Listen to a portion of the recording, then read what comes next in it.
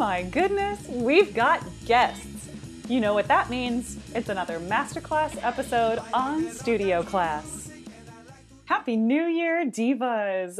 I hope that your 2022 will be full of hope, creativity, and staying sparkly inside and out. I cannot wait to share this masterclass with you to kick off our year. I got to interview the one and only Laura Strickling, and I'm about to tell you all about her. So, Laura Strickling has been celebrated for her work on the concert and recital stage. She's performed at Carnegie Hall, Avery Fisher, Kennedy Center, National Sawdust, Tanglewood, Ravinia, and all sorts of places. Laura and I both curated anthologies for New Music Shelf Anthology. Hers includes 20 contemporary art songs for soprano. Definitely check them out if you haven't already. There's also a new edition for trans and non-binary voices as well. Now, back to Laura. Laura also serves on the Brooklyn Art Song Society's New Music Advisory Board, the advisory boards of the Cincinnati Song Initiative, and Calliope's Call. She's appeared in tons of recitals and festivals and series and all sorts of things around the country and beyond.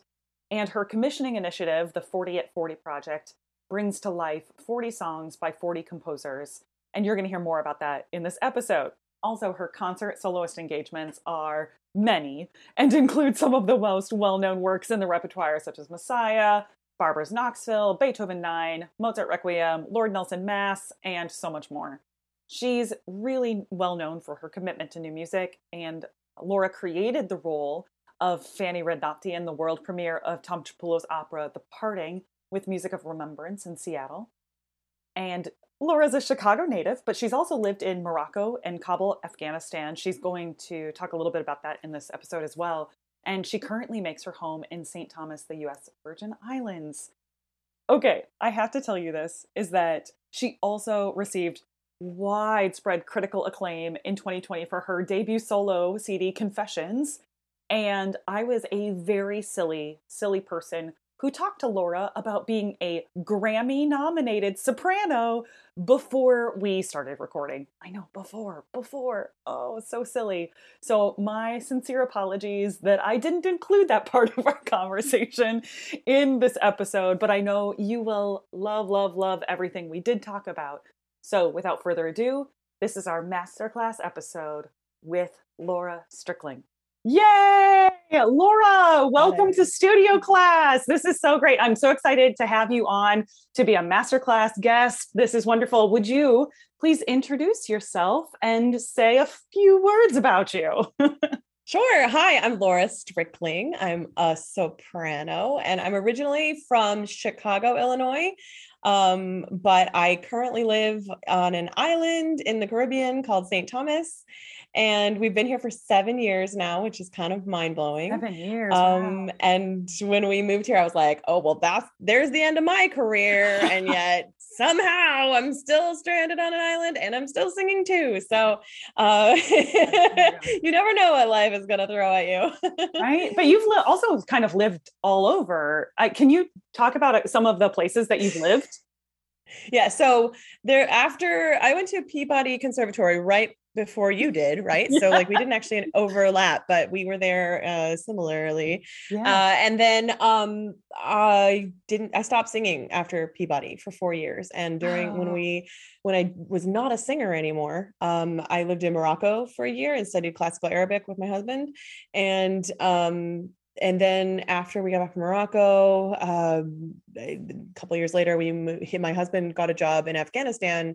And so we kind of moved to Kabul. Yeah. And then at that point I had started singing again. And so instead of staying in Kabul, I flew back and forth from Kabul to DC and New York to sing. And then what a commute, Laura. Let me tell you, that 18 hours from DC to Dubai got real old. But then after we came back from Kabul and like we were done with Kabul, then my husband got this job in the Virgin Islands. And I was like, well, that sounds, it's not exactly where I thought we would end up, but that sounds better than Kabul. So. Right.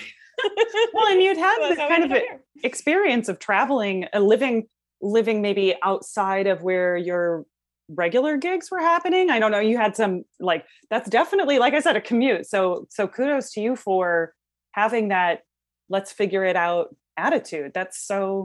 I think that's so part of who you are as like as a person, as a musician, as an artist, like just that let's figure it out attitude.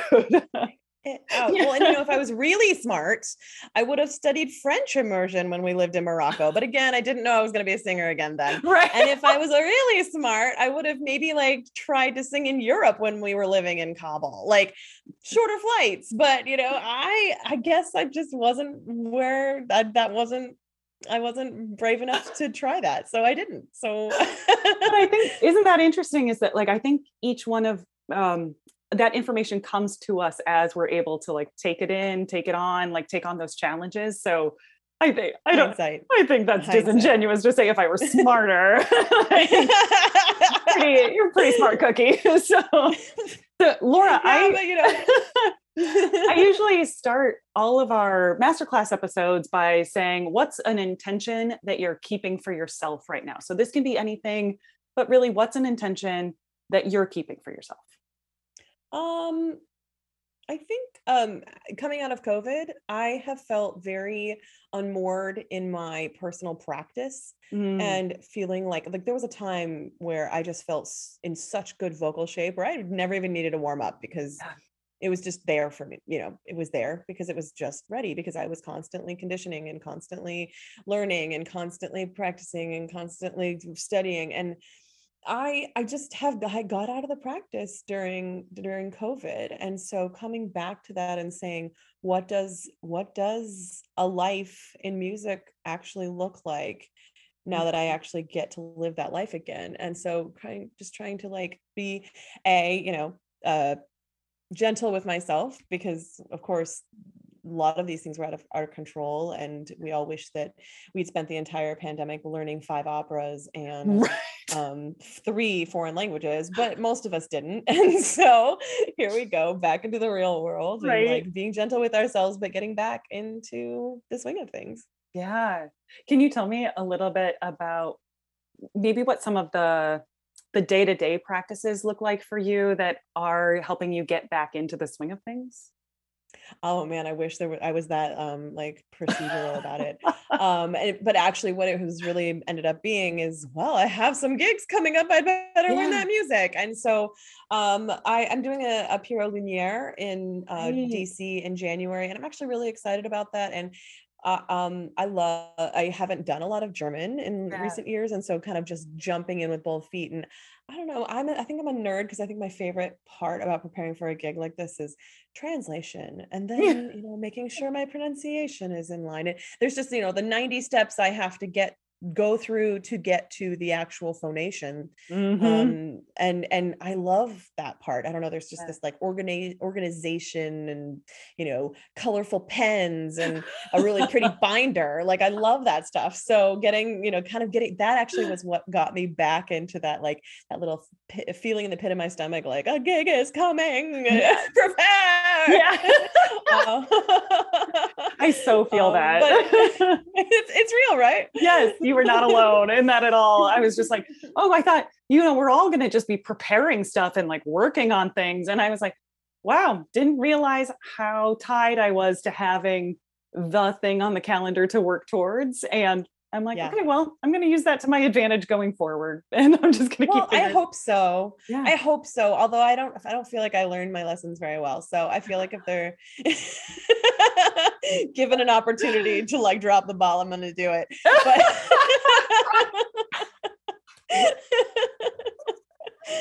But I just got off of doing this opera, and I with a group called Experiments in Opera in New York. And can you tell us more about it?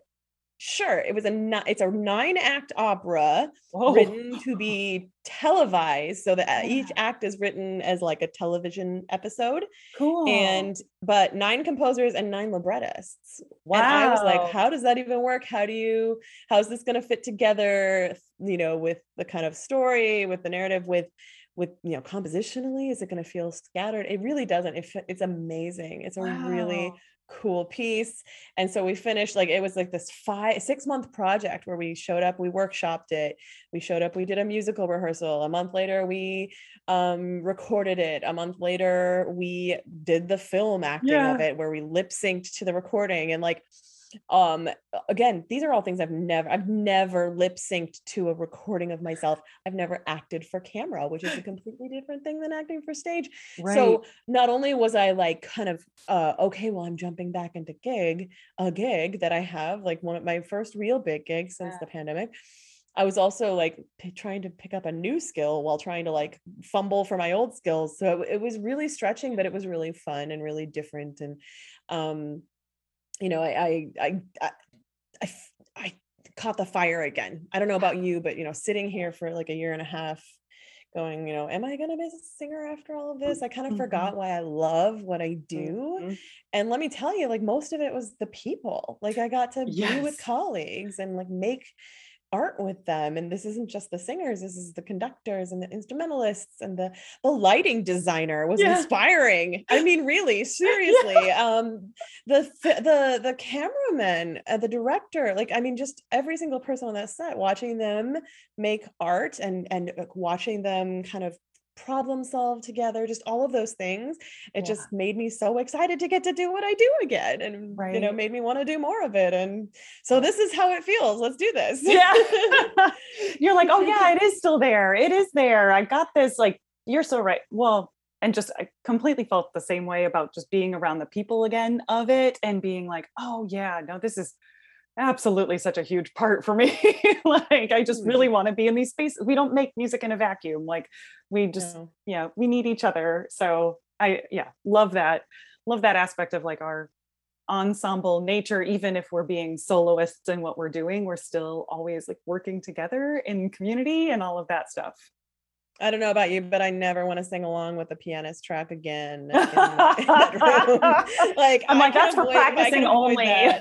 Yeah, exactly. Like, no more So true. Oh my gosh, I love what you were saying. There's so many interesting things about in your experiments in opera, the the things that you were learning for the first time, as well as coming back and like relearning skills. I think that's characteristic of so many of us throughout this time, especially the learning new skills and trying to put them into action alongside of keeping our craft strong and doing what we do and kind of trying to grow. So recording in all sorts of different ways, like working remotely with people in musical capacities as well. Like, all of that stuff is just very characteristic of this time. And I Mhm. think one of the things that I would imagine you feel the same way. So I'm kind of asking, do you consciously think about growing your skills or learning, challenging yourself as part of your practice regularly? Or is it something that just kind of comes to you because you're always wanting to take on new projects and we learn something through all of them? Yeah, I wish I was that methodical about it. I actually think I've just been lucky in that I've been able to pursue projects that require me to Yeah. stretch my boundaries. And um, I say sometimes, like, a lot of people learn one opera and do it in 5 cities. I learn 5 art songs and do them in one city, Yeah. or 15 or 60. Yeah. It's it's just this is the nature of the beast. I'm learning so much all the time because my interests have taken me in this direction. Am required to do things that take me out of my comfort zone a little bit more than if I had chosen maybe a more traditional path. Sure. Do you have any tips or tricks about making your music learning process more efficient? Because when you're learning so much rep, because you're performing lots of things all over the place, and that means you have to be somewhat of a quick learner. And I think some of that is probably innate, but also I'm sure you've gotten more efficient in your music learning. Can you talk a little bit about that? I actually ended up using technology a lot more during the pandemic in Yeah. ways that I hadn't before, that made my process shorter. Wow. So I was preparing for to record a CD this past summer, Yeah. and the pianist and I weren't going to see each other until 1 month before the recording. And get an entire CD together in 1 month is a lot. Mm-hmm. And it was all new music, all new songs that neither of us had ever, no one had ever heard. So Yeah. he would make me a piano track, and I would throw it in GarageBand, and I would basically learn my song along with him playing on GarageBand. I would learn my piece measure by measure, phrase by phrase by phrase by phrase. And then after I went through that process of recording myself over him, I would have a full take of the piece. Yeah. And I would suddenly realize that, like, by going through that process, I knew the piece pretty well. But then I would have this recording of the piece and I could play it and listen to it. And it was me singing it, not Renee Fleming, or, like, I think so many times, I actually don't think that it's a huge no-no to listen to someone else's performance of something if you're trying to learn music. Use the tools you have. Yes. Thank you. There's no question that, like, if I listen to Renee Fleming's recording over and over and over, some of her interpretation is going to be in my soul. And if I want to kind of break the shackles of and really truly say, this is what I think about these words and this music and how they fit together, like, and no one else's input, then that's complicated if you have to learn music with a recording and can't do it another way. I just found that like, by doing this GarageBand thing, which again never would have occurred to me before the pandemic, and now I've applied it to other things, not just new music, not just these commissions, like literally, anything I learn, if I can get a pianist to record it for me, I can learn it that way, and I learn it a lot quicker. Yeah. Well, I think there's also something to be said for, in GarageBand, you also have these visual elements plus like kinesthetic things of like putting things together. So you're really tapping into different neural pathways, along with the fact that you're making yourself like this really useful track, and it's you and all of that stuff. That's really fascinating. Well, it's nerdy. And again, it never would have occurred to me to have done it until I had to record something for a performance once. And I was like, wow, I learned that really fast. Yeah. And hey, like, what? Oh, I'm gonna do this for everything. And you're like, but, there we go. if you don't if you don't use GarageBand and you don't have recording equipment and you don't want to take that route, like, what I've always done is just do the work. Like, start with the translation. I always start with the translation because the words are the foundation of everything we do. And if you don't know what you're saying, you can't possibly move forward. So translation, and then pronunciation, and then notes, and then like figuring out how my part fits in with the orchestration or the piano part. So like, just I always approach it at those steps in that order, because that's the way my brain wants to absorb it. And if I do it in that order, like really well and deeply thinking about it and studying it, then usually it sticks pretty well. Yeah. That's great. You had kind of mentioned in there this big commissioning project that you have, and I was wondering if you might talk a little bit more about. I mean, from the queen of commissioning herself, sure. No. I don't know about that. All hail Megan Enos. You and I are just out here pouring vocal music into the world. It's a hose. It's a fire hose. So before the pandemic, because I live on an island in the middle of the Caribbean, people are constantly saying, you love art song so much, you should have an art song group. Like, you should be having a festival. And I also have a 5-year-old daughter, and I just realized that, like, there is no way that I can be the mom I want to be and the singer I want to be and build an art song festival. I know I can't do it. But I do want to give back to the art song community, because it is important to me to be an active member, and I'm not just, going and singing and giving that way, but like, I want to be giving in other ways. And I was trying to figure out, like, what's my way? Like, when am I going to, be in a position to do something functional that gives back to the art song community? And I don't know, I had some recitals coming up, and I was like, I've never commissioned something. I should do that. Like, how have I ever done that? So I sat down and wrote down names of composers I might want to commission. And the knit list kept getting longer and longer and longer. And I was just like, how do I pick one? How do I pick one? I know so many composers. And I think the list ended up being something like 150 or something crazy. Oh my gosh, Laura. And I was like, how do I, there's no way. So I was like, well, I need, like, what if I did like 2 cycles, or what if I did like 5 songs different, 5 like, and like ka-chunk. I was 38 at the time. And I was like, what if I've got time now. Like, what if I commission 40 songs for my 40th birthday? I've got like a year and a half, and I'll just, then, I could record them and, promote these composers and do a, kind of, and so the idea kind of snowballed. And then like 3 months later, I got everybody on board, I wasn't sure if anybody would think it was a good idea. Oh my God. Right for me.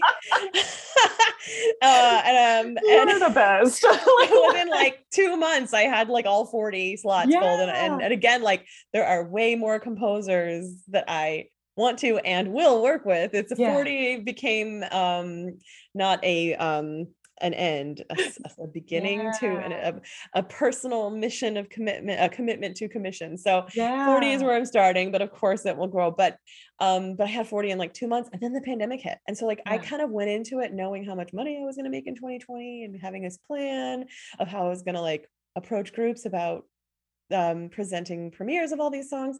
And then everything ground to a halt, and I didn't have any money. And like, it was crazy. I mean, somehow I've kept the vision alive, but it certainly hasn't been as straightforward as I thought it was going to be. Oh my gosh. But I'm just kind of, I've realized like, if my mission, my original idea was like, I'll have a big happy 40th birthday recital in New York on my 40th birthday and do all the commissions. But of course, like, I turned 40 in April, and that didn't happen because the war was not possible yet, in the world. So, but it kind of like changed my expectations, but I'm still like passionate about the project and passionate about, just promoting the idea that like anybody can commission. And I would love it if like every undergrad singer was required to commission 1 song for their senior recital, and work with a composer at their school, or a poet, like if their uncle's a poet and they have someone they know, like they're pulling together the threads of artistry and collaboration around you. And if you start that early, imagine how big that could be. Like I was 38 years old before I realized I could be commissioning. And like, it doesn't have to be that way. You can be 21 and be like, you know what? I found this amazing poem that I want to sing. And there's this composer in my school who, like, we should see if we can work together. Like, this is like rocket science that I apparently was not able to access when I was well, I was wondering if you would just talk about like demystifying that process for yourself, because you had gotten, and Laura, you sing a ton of new pieces and have collaborated with a lot of composers up until like that point. So it's so funny to me that you were like, I should commission things. Like, and so can you talk about just like maybe wrapping your brain around like, okay, well, I'm going to do this. Like, you wrote to them, you did like, what did that look like? A mix of everything. Cause like I said, most of these composers are people that I had personal relationships, not all, but most are people I had personal relationships with. So it was kind of so I have this idea, you want to do it? Like, and I think, a lot of times, and I actually encourage people to say, oh, I have this wonderful set of poetry I want to have said, like, find the right fit for that poem. But because of the nature of 40 at 40, I basically went to each composer and said, here's what I want to do. Here's the project. How do I help you bring your dream projects to life? Like, is there a poem you've been wanting to set and just needed an excuse to do it? Is there a song cycle you've been wanting to write and you can do the first, or, one of the songs for this, and that feeds into a larger vision you have. And that a couple of composers have done that. And just kind of like, what is your dream and how can I help you achieve it? Was my That's so good. my marching orders for myself. Mainly because, like, obviously I have ideas, but like composers, I have to imagine, based on the ones I know, like they're sitting around like creating and like having all of these dreams about music that they could write. Like, that's not my calling. That is not what like gets me out of bed every day. It's taking their creation and bringing and giving it voice. And so like, why wouldn't I go to the expert and see like, well, hey expert, what do you want to do? So for me, that made the most sense. But I actually see, you know, I've seen it work from every angle. It's really just about collaboration. And I think as singers, you know, it's very rare that we're on the stage by ourselves. It's very rare. Like most 99.5% of what we do is collaborating with our pianists, with our orchestras, with our conductors, with our quartet, with our choir, with our composer, with the librettist. And so like just leaning into the idea that we are so much better as a community, and how can we build our community by strengthening our web of collaborations.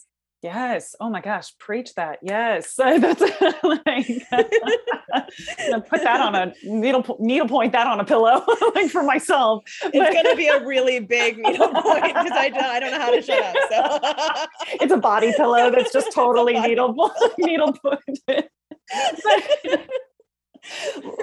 Laura, one of the things that I really liked in what you were saying, I'm wondering if it felt easier to have some of the logistical conversations around commissioning because you approached them and said, like, here's this project that I'm wanting to do. What do you have that you're envisioning? What's something that you want? And how can we make that happen? That also just starts to have that conversation of like money, timeline, you know, forces, any of the little like nuts and bolts that you would put into a contract. Then you can just start from that place and be like, how can we make this we're teaming up. How do we make this vision happen? There you go. There are the little details. Like, is that kind of how that felt? Hey there, divas. Real quick thing before we get back to the rest of this episode. Do you love Studio Class?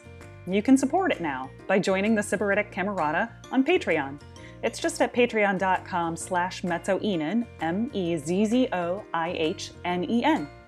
For $10 a month, you can join the listening circle where you get access to bonus episodes, you can make listener requests, and for $20 a month, you can become a Masterclass scholar. Do you ever wish you could ask our Masterclass episode guests a question? Here's your chance. As a Masterclass scholar, you're invited to the recording of the Masterclass episodes, and you get to ask your questions during an exclusive Q&A after the taping. So come on over, check it out, patreon.com/mezzoinen. And now we're back to the episode. Absolutely. And of course, with every single person, it was a different conversation. And so, you know, and that was cool too. Because again, it's all interpersonal communication and saying like, here are my goals. What are your goals? How can we work together to make them happen? So, you know, it was interesting. And I don't know. I mean, if I had my druthers, I'd just sing all day, every day and not think about the administrative side of anything. But that is not the world we live in. Oh, that it were. Like, maybe we can live in a world like that at some point. Laura, you mentioned, you know, like, what are your goals? Like, how can I help you reach your goals? And I think that's also such a characteristic part of what you do as a teacher. So I'm going to ask, you know, when you're working with voice students, what is a technical skill? What's a technical skill or technique skill that you love to teach? Text, actually. So, I find that so much, like, if you are like saying a word strangely, there's usually a technical reason for that. And like, ooh, dig into that. Yes. So like, I don't know. I think that so often we think of text as like kind of a means to an end, when really as a singer, it's kind of the point. If the audience can't understand you and you didn't say anything, and why were you even there? And so I feel like text became, at least for me in my music education, it came like item number 96 on the list of things that I needed to master. You know, I was so worried about technique and physical manifestation of myself on the stage and all of these things. And it never occurred to me like to give a damn about what I was saying and how I was saying it, and whether the audience was being moved by what I said because I was saying it, and because of the words and text I had chosen. And so, if you choose a text, you have to stand behind it. And if your audience doesn't understand what you said, then you might as well have not even said it. And so, I think, especially as I work with very beginner level students, where I am, but I think even beginner level students need to be thinking about that immediately. Like, how is that word shaping in my mouth? Is that an authentic shape, or am I doing something funny because I want to sound such a way? So for me, just kind of obviously technique is 900 million things, but I find that text can be a really important thing to think about and focus on. Almost always. Yes. I think like clear text, clear diction is a means to what we're there to do. Exactly what you're saying, like just being there and communicating. I love that I sing so much in English, and I think that's how, like, I love singing in English and communicating that way from the stage. But I love that you sing in so many different languages and you carry that same concept and clarity of text through all of them. And I think that shows in what you were saying about translations, making sure that pronunciation is like, it's not some afterthought. It is the driver of of the meaning. And you know what? It's not always easy. And I certainly have mispronounced things. And if it's not my first language, I do my best, but is it ever going to be perfect? Probably not. It's not my first language, and there's a barrier. But I remember I was doing a concert in Washington D.C. once, and I was singing some Rachmaninoff songs, and this one song I just forgot the words. Like it didn't, like, kind of deer in the headlights, like, oh, I don't remember. And I kind of just made up some Russian sounding things, and I saw 3 women in the back row do this, and I was like, oh God, they're Russian. Of all the languages, you can probably get away in most circumstances in the United States with messing up your Russian, and nobody in the room is going to realize it, right? Like, whew, goodness gracious, I made it through that brain freeze, and like nobody's the wiser. Not at that concert. No. There were 3 Russian women for whom I ruined their evening. I love that they were with you up until that point to be like, oh no, honey, no. Just like you can see it in their faces, like, you did it wrong, and they know it. And so the thing is, like, at any given concert, there could be 3 Russians there. Yeah. There could be 2 Germans there. There could be a person who, like, has studied the French language their entire life, and they're not fluent, but they know. And so the work you do it's not just to it's to honor the audience members. It's showing them respect, that like they speak that language. Like, you don't want to pretend, like, if the flip side is, if a person came and sang a concert in English and had a bunch of mispronunciations, you'd make fun of them, right? Yeah. So, like, I mean, you probably would, even if it was just in your brain because you're a better person than me. Just kidding. You'd roll your eyes like, oh, their English pronunciation is so bad, or oh, like, what was that word? And the truth is, like, it's the same for other people. So just like being respectful. I think it makes such a big difference when you start to have that connection to the audience. You are prepared enough that you're able to pay attention to the energy that you're getting back from the audience and the listeners. And so when something like that does happen and you noticed those 3 women, it's so much more poignant than getting docked in your coaching because your diction was like slightly off. Very different feelings when you like, oh, I feel like I disrespected this listener who came to have this experience tonight because I didn't go the distance in my fill in the blank, my preparation on the pronunciation. Like, I just didn't get. And then when you feel that from them, it hits different. Let me tell you that when you are a singer and you get past student experiences And when the test is the performance. Yeah. And the stakes are so much higher, because the stakes are, you maybe don't get hired again because you did a bad job, and then you can't pay your rent. And then, like, so when you're a student, you're like, oh no, I might get a bad grade if I don't learn these songs for my jury, and then my teacher will be upset with me. But like, if you want to be a singer, like, your whole life is a test, and the test there can be 1,000 people in the audience watching you take that test. Yes. So the tests never end. The tests never end. Like, so, and I'm kind of pivoting a little bit here, but I just want to, because you had set this up with the tests never end, and the difference between what it's like for us in our professional lives versus our academic training. And one of the things that I'm just obsessed about, and this about me, is this idea of micro actions, being able to like break things down into these like very small units so that we can kind of not get overwhelmed by everything that you have to do to kind of keep your career moving forward. I was wondering if you could talk about a micro action that you felt has been really powerful for you or impactful for you as you've built your career. Oh my goodness, that's a hard one.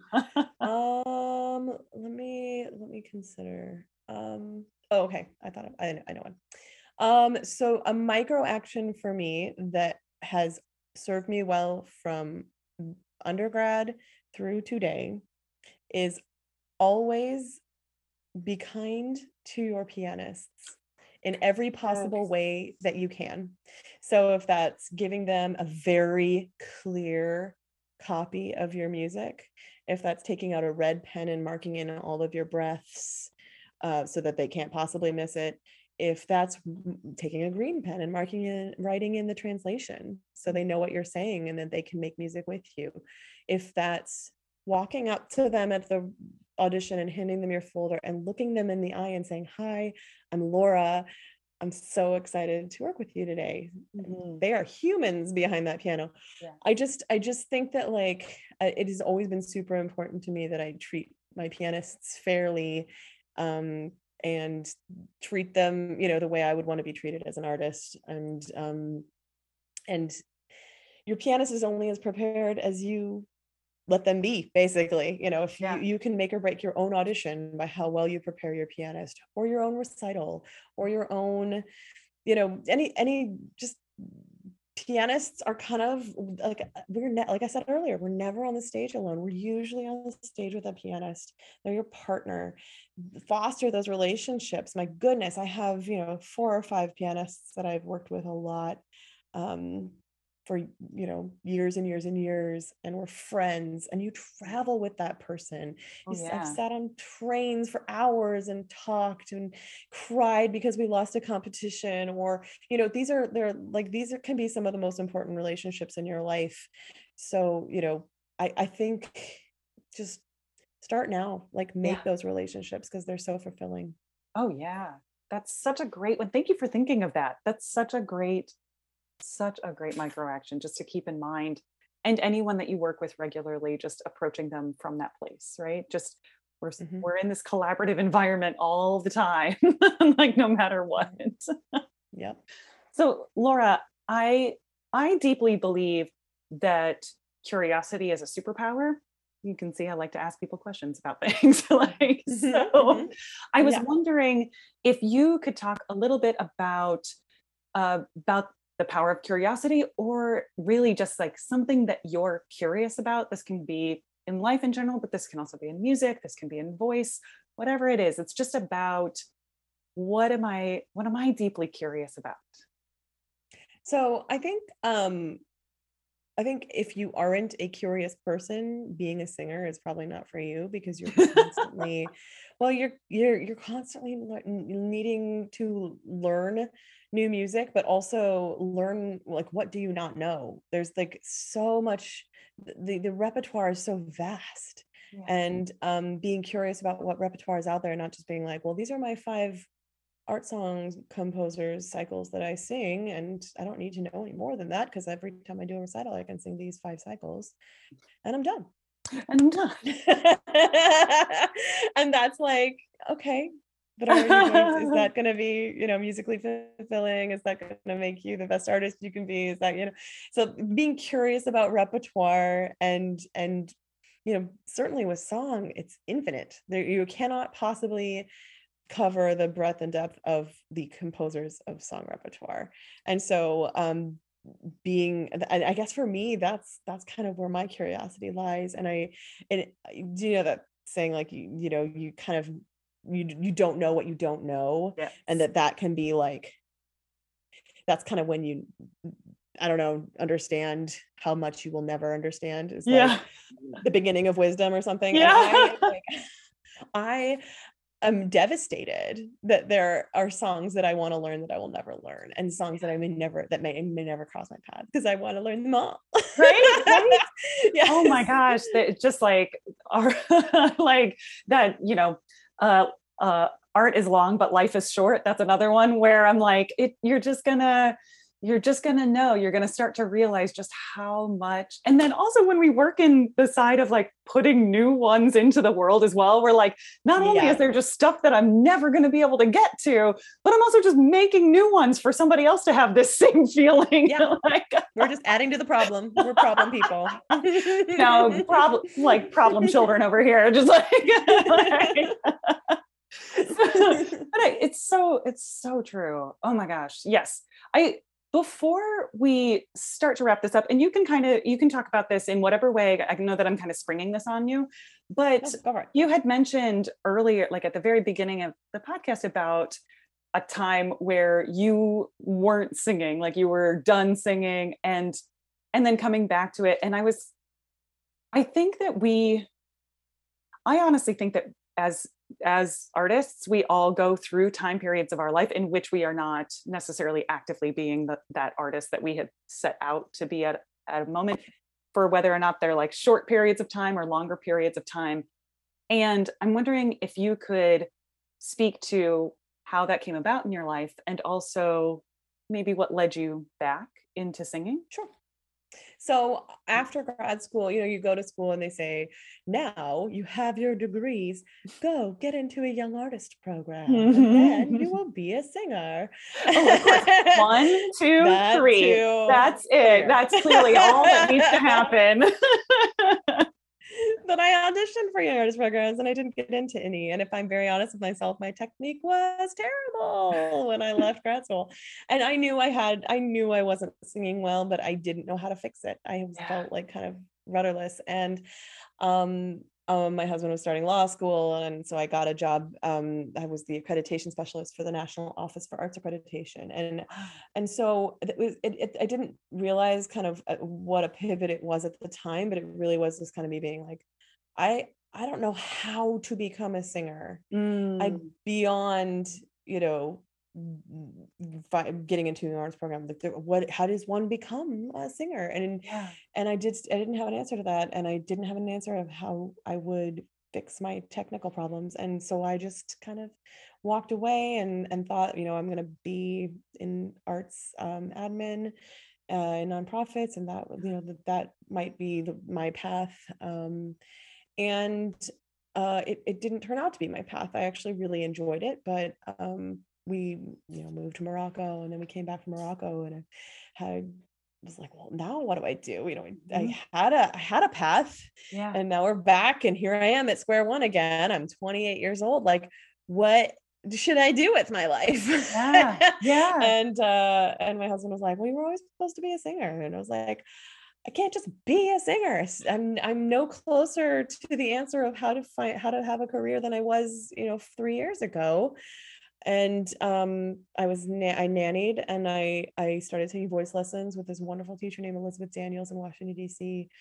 And she was super into, you should do competitions, because, at least for me, it gave me a goal to work towards. I didn't think I was necessarily going to be a singer, but like, if I was going to be taking lessons, I wanted to be doing it for a reason. So I started doing competitions and started doing well in competitions, and competitions were really what kind of got me a network. When I hadn't sung for anyone, so I had no one to write a recommendation letter for me. I couldn't get an audition. But competitions will let you sing. You know, you Yeah. can write that application for an audition and they will just cash your check, but not hear you. But the competitions will hear you. So, you know, that was my place to prove myself. And so then a lot of competitions would come with a gig opportunity attached to a win. So I started getting my first gigs from that.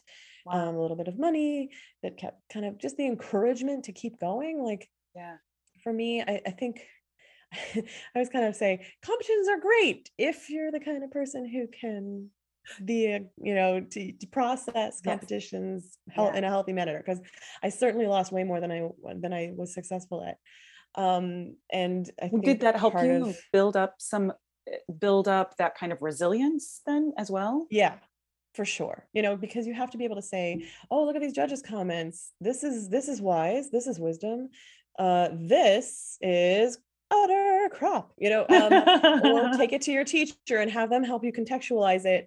But for me, it was never about like, well, I am here to win and Sally Smith is going down today. It was always just about, like, I have, oh my goodness, NATSA's coming up. I need 12 art songs and one aria from an opera and one aria from an oratorio. And like, so I'm learning rep and I'm, I want to sing this as the best I possibly can. And that's what I'm working on technically and language. I want this to be so good so that it's fun. Like I'm doing a good job and that's personally fulfilling. And so that was kind of my reason. And so I think because I didn't have a lot of pressure on myself, like internal pressure on myself that I needed to win, I had fun with it. And I was able to take, oh man, that criticism is so rough and so mean sometimes. And somehow I was able to say, okay, well, that sucked. Moving on, because it does suck. It does suck. And like some things you never forget. As a human on the planet, it's like bullying, you just never, it's like, that was unnecessary. Why did you say that? Because you could. Oh man. Yes. But, and so again, that's not for everyone. Not everyone can just like be like, I'm going to do this and be perfectly fine at the end of the day. For some people, that would be soul shattering, crushing, ruin their month, ruin their year. And if you're that kind of person, then don't do competitions, because it is not, there are other ways to find your career. And that are more healthy for you, because there is an emotional cost to doing that kind of thing. Absolutely. I always had such a feeling about, I don't have a lot of competitions in my background at all, because I felt like as a mezzo, I was never really bringing like shiny objects to competitions. And I was like, I just don't feel like this is going to go the way I want it to. There is a strategy to repertoire choice, and as a soprano, there's no question. Like, well, and I think that's important. So I love that that's been like a path for you where you were like, okay, I'm able to work towards this, and it's giving me the fire to really refine all of these elements, like the technical skill, like the text, the communication, the all of the performance side of things, and that really helped you kind of see the path for it, right? But the other thing is just that, like, you have to perform to get better at performing. Yes. Standing in front of people, having that rush of adrenaline and learning how to manage your body's physical response to that, that's a skill. And if you don't put yourself in front of people, you're not going to have that chemical response, and you're not going to learn to deal with that chemical response. And so, like, even if it's 4 people in your living room, like, you have to do it. And so competitions were a way for me to do it, but like there is no substitution for singing in front of people, to learn how to sing in front of people. And oh my gosh, sometimes you have to make your own opportunities when you're just starting out. Definitely. I think that's so important, to exactly what you said. No matter what the situation is, you're putting yourself up there and saying like, here's the thing that I do, and trying to, like, I don't want people to feel like they're put on the spot to like perform when somebody else says like, do it now. Right. But that you are actively choosing to perform as often as possible, so that you can put yourself in the arena. Like that's the space, like the practice room is a version, the performance space is your arena. Like you want to be there. There were a couple of competitions that I did care, like I wanted to do well and I was nervous about it. So I went and got family friends to come to my pianist's living room so that I could sing for them, so that I would, okay, I know that I sang it for people, I can do it again. Like, and that was my way of just kind of finding a way around my nerves. So that the competition wasn't about the nerves. It was about doing, my job. I love that strategy too. That just, and just thinking all of the ways that you could put yourself in that scenario, getting like practicing, feeling that feeling, you're just like, okay, well, maybe I can have my people come over and I'll do it in front of them. And then I'll also try and do it here. And then I'm going up for this competition. And like, and so you're just thinking through, that's kind of like that like, let's figure it out attitude that I was mentioning way back at the beginning of the podcast is like, is all part of that. So when you said that competitions also helped you kind of meet your network, right? That that's a place where you encountered a lot of people. Is that it? So with gigs, and was that also like conductors, managers, like other colleagues? Like, can you talk a little bit more about that? This was still kind of towards the beginning. And so at NATS, the NATSA competition, my first one I did, I met the head of Songfest in California, which really started me down my song obsession path. So I met her and she invited me to come there, and I went there for 2 summers. And then so it was kind of like chance important meetings like that, where like if I hadn't met her at that competition, I wouldn't have then met Libby Larsen and Jake Heggie and John Musto and like all of these people that then became like huge inspirations to me and kind of started me down the path of not just loving song, but loving how a composer's mind works and being able, I can't talk to Schubert about how and why he composed this. But I can talk to Jake Heggie about that.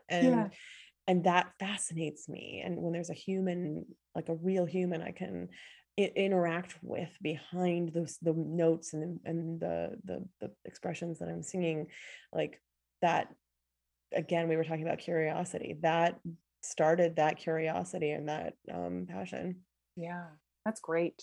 Do you have any thoughts on when you hear younger performers worry about being able to go to things like festivals, maybe financial burdens, those kinds of things?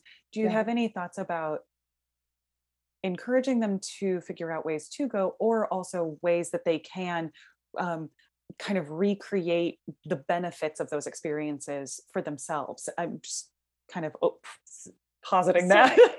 If you can go. If there's, if you get a scholarship or if you can go fund me or whatever, do it. They can be invaluable. They also cannot, there are people who went to the same training programs that I did who came away with vastly different experiences from that same experience that I did. So, you never know what's going to be important and what's going to be regret, so put yourself out there when you can, understanding that like not everything is going to be exactly what you hoped it would be. So also like, but that goes for like, oh man, if I had only gotten to go to Songfest next summer, like that would have made my career. Maybe not, you just don't know. So like, don't feel like you have completely counted yourself out because you couldn't do that. Right. What you can do, and what I highly encourage you to do, is to look around you at your own community and not just make your own opportunities to perform, but see who is performing. I think that people are overlooking the importance of going to concerts and how much you learn by watching other people perform. Like if you are a freshman in college, you might not be ready to perform with your local art song group where you've got people who maybe have master's degrees and years of experience. They might not be ready to like welcome you into their rosters. But I guarantee you, if you go to every single concert that they put on in a season, that's a masterclass over and over and over again. Absolutely. And you're not just gaining information about, you're gaining information about repertoire, you're gaining information about style, you're gaining information about how to look on stage. If like obviously when we first start out, like I had so many dumb weird physical tics that I had no idea It just boggles the mind that I thought, these were good things to do on stage. But when you see real professionals do what they do, you're like, oh, I'm not going to do what I do. I'm going to do what they do. You're like, and that's I like that. Stealing. I'm going to keep that. That's not stealing. No. That's learning. And that's, that's. And so I would say, like, literally look around you. There's so much good music. And it doesn't have to be art song recitals. It doesn't have to be opera. It can be, I think I learned, I have this indelible memory of a jazz concert at Isaac Hayes Club in Chicago when I was in college. Like, this woman just owned the room and just grounded in every way. And I just remember being like, oh my gosh, she's such a performer, and I just learned. And so, like, if you are a performer who is not actively seeking out and attending the performances of other performers, then you have no business performing, because that means you don't actually respect what everyone else is doing. And if you don't respect everyone else, why would you think they should respect you? Sorry, that's my truth talk for the day. We got like truth bombs with Laura, but it's real. I mean, but so real. Like, and I could not agree more with what you're saying about soaking it in. And there's so many opportunities for like a master class. You think that by going to this festival, you're going to be watching people and you're going to be performing in front of people, and we don't think about how much of that can happen around us, regardless of really the size of the like locale that you're in. And I say that coming from a lot of different places. So I'm like, no. There's always people around you doing really fascinating things, and like, go check it out, learn from them. And other disciplines too, like be going to art shows, be going to craft fairs. Have you ever seen someone be so passionate about their art than like a woman who just crocheted like 9,000 doilies and every single one is beautiful, and she did that? Like, I'm just saying, she's like, gonna do my embroidered like a body pillow from before. She can be the one who pinpoints our body pillow, and it's gonna be amazing, and you're gonna be inspired. And every night when you go to bed, you're like, that lady, she did that. Her body and her brain. Yes, exactly. Yes, I love that. Laura, while we're wrapping things up, can you tell all of us where you want to be found on the interwebs? Where can we find you and kind of keep track of your gallivanting and such? Okay, so I have a website, www.laurastrickling.com. But I tend to hang out most often on Facebook, which I know is passé and makes me old. I've been trying to tick the talks lately, but I'm not so good at it.